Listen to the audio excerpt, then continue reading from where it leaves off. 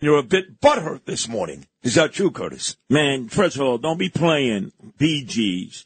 Don't be mentioning John Travolta going to be 70 because I'm going to be 70 on March 26th. Is that right? Same age. That's right. And he's across the Hudson, Englewood Cliffs. That's where he came from. A little bit on the light loafer side. Don't compare me to Tony Manero, huh? I lived in Tenafly right by Englewood Cliffs. The great Ron Insana lives in Englewood Cliffs. He's not turning 70. He now is 70. Yeah, well, you weren't living in Alpine, so it doesn't count. No, I wasn't. But Mitchell Modell was. Yeah, no addresses in Alpine. Let me tell you something why I am so pissed off. Yeah, what happened? I get that same call from Chad Lopez, Capo di Tutti of Red Apple Media, our parent company.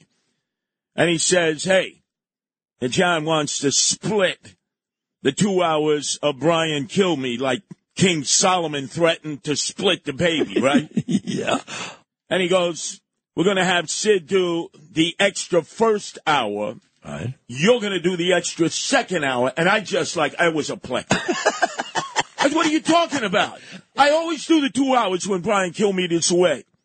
He goes, oh, that's what the boss man wants. Yeah. What do you want me to fight him? Yeah. And this comes on the heels of John Catsimatidis pulling me out of left versus right, Saturdays versus Anthony Weiner, first substituting himself, getting better ratings than I was getting, and then putting in Roger Stone the last 2 Saturdays and relegating me to be the bat boy of the Ferry Hawks in Staten Island. What is going on here, Curtis? No, this is a war on Curtis Sliwa. That's what it is. Because people are saying, oh, WABC, always broadcasting Curtis. Too much Curtis Sliwa. Too much Curtis Sliwa. People say that? Yes, and now this is a war here. Remember, this is like the Crusades. I'm like Crusader the Rabbit. You're the king of daytime. You get the #1 ratings. But I'm the king of overnights. I do 6 hours Saturday mornings, 12 to 6 to the break of dawn. Then So Nice, 12 midnight to 6 Sunday mornings. So I'm the king of overnights. You're the king of daytime. Sure. And let's get it on, Sid. Let's get into the pit. Let's check the ratings. You stole an hour from me that generally I would do. You purloined it, man. You picked my pocket. I thought you were my friend. I'd be more than happy to give you that hour right now. Well, let's do it. Management doesn't want that. I'm sorry. Man, they're icing me down, you know. It's sort of like they say, well, the moon is shrinking, right? They said the moon is shrinking. They're shrinking my hours here. Listen, there's nobody here who thinks more of you than I do. Clearly, I have you on every day, and you know that not everybody in this building, including people in management, weren't happy about it. Damn right, man. But to compare your overnight weekends, where if you add up all the listeners, it's probably what I get in the 6 o'clock hour. So what I do every morning here at WABC is like comparing Mookie Wilson to Mickey Mantle in center field. The hell's the matter with you? Wait a second. How Mookie? You beat the Boston Red Sox with the Mook. What the hell are you talking about? Well, that's true. On You're Black right. History Week, month here, today? What is wrong with you? You know, one thing you said, though, which I do disagree with, is I've never heard one person ever, and I mean this, complain too much, Curtis. In fact, every time I post something with you or mention you, I get tons and tons of Curtis adulation. I've never heard anybody ever say anything negative and or critical of you. Let me tell you. Hey, let me cut to the chase here. You know me, I take no prisoners.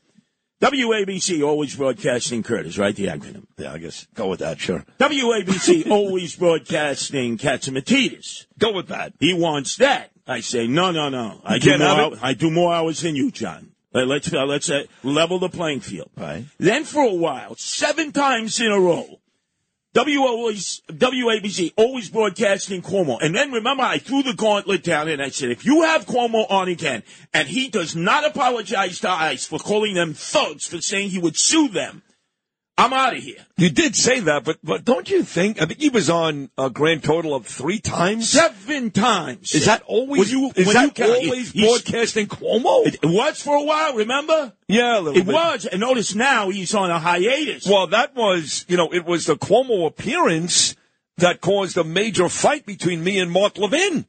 which now, of course, we have fixed, and I'll be a guest on the Vin Show tonight. You're going to be swapping spit tonight, man. It's like we're going to have to extricate you with a tire iron, man. You love the guy so much. By the way, that's true, but look who's, you're so far up Sean Hannity's ass, you're checking for polyps. Wait a second. Hold on. Now, let's talk about your phone call from Trump on Friday. Yes. As you know, in addition to my many other duties here at WABC, I am hosting the boot camp for talk radio hosts and hostesses. You know, the young Huckleberries coming up. Yeah, so when is that? What is that? I love the fact you should be doing it. You're the Hall of Famer here. When is that? What is that? Well, Andrew Giuliani is on with me Sundays from 8 to 9, you know, to shape him up so he's not always just talking about Trump, playing golf with him and his daddy, which is a natural knee-jerk reaction. And he's getting better and better. I'm on with him. And then all of a sudden he says last night, 8 to 9, he says, oh, yeah, we were playing golf. I was in the cart behind, and some people along the way said, oh, Andrew, WABC, we love WABC. And then all of a sudden, Donald Trump, the president, turns to Andrew and goes, how you doing at WABC? Well, you know, I'm on with Curtis on Sundays. Blank stare. No response. Like I'm a person of no consequence. I would have preferred him, you know, like a bull waiting to charge the matador, you know, casting invectives against. When a person says nothing about you, you're a person of no consequence. Basically. And then Andrew says, yeah. The cell phone, he calls him up, and he's having like a love affair with you over the phone. It's true. And he's holding up the golf game. There's foursomes behind. Well, no, nobody's going to mess with Trump, right? No. But the point is, it's because he's talking to you. He did talk to me, and like I said, he was very comfortable, dropped the F-bomb a couple of times. We talked about Andrew Giuliani on radio. He said I was the best, blah, blah, blah. We talked about Giuliani on the golf course. We talked Biden. We talked election. We talked about him getting screwed in New York City. We talked about a plethora of items. But no mention of Curtis Lee in the affirmative or the negative. No. There is nothing worse than to be marginalized. But you're not friends with the president. You don't even like the president. Doesn't matter. I'd rather him said something negative. You know. Come on, Sid, that's important. Now, my God. Now, you mentioned my very dear friend Scott LeBedo. I did. I am a rebel with Scott LeBedo and John Tobacco. As you know, we held off the migrant encampments in Staten Island. And he's got this great documentary, The Relentless Patriot, that's debuting in Mar-a-Lago. You're going to be down there, right? That is correct. Siggy Flicker, the former Real Housewife of New Jersey and Donald Trump buddy and great voice for Israel. She invited me. So it's going to be a very, very small audience, a private screening. Scott LeBedo's going to be there. Great. And President Trump's going to be there, and I'm going to be there. But you're in the movie. Wait, we don't know that. Have I been left on the cutting room floor? In the middle of my campaign against Eric Adams, swagger man with no plan, I took the time out from the campaign. They must have shot like 4 hours of me talking about Scott LeBedo. Is that right? Yes, because I prepared him for the very first time he got arrested in civil disobedience. He didn't know what to do. He said, Curtis, you're the veteran. You're always getting arrested. What do I do? He talks all about that. I'm talking him up. Everything is true. I'll bet you I'm left on the cutting room floor. No. You're in the movie. There's no way you're on the cutting room floor. Wait. Hold on a second. I don't know this for a fact. I don't take anything for granted anymore. But if he's one of your guys and he does love you, he's a rebel, why can't you just text him and ask him? I know it's going to be more bad news. Because right now you think you're in the movie. Rudy thinks he's in the movie. Rudy's definitely in the movie. He's in the movie, okay. I mean, look, the greatest mayor of all time, America's mayor, he's in the movie. Yeah. Me, I'm the guy with the schmata, the red schmata, the red keep-off on my head, right? So I could have been relegated to the sideline. Are you upset that you weren't invited to Mar-a-Lago, too? You got, they jobbed you for an hour. Now you're not invited to Mar-a-Lago, and it's LeBedo's movie, and he's your boy. Wait a second. You know, this reminds me. The documentary that was done on Roger Stone, remember? Yes, I do. I was in that. Yes, you were. Right on up to the final second, and then I was left on the cutting room floor. I'm the guy who said that Roger Stone is a political hitman who knows how to come for you. Once you're dead, he digs up your bones, and he kills you a second time. They said, oh, my God, this is the greatest. It's going to be right there in the front.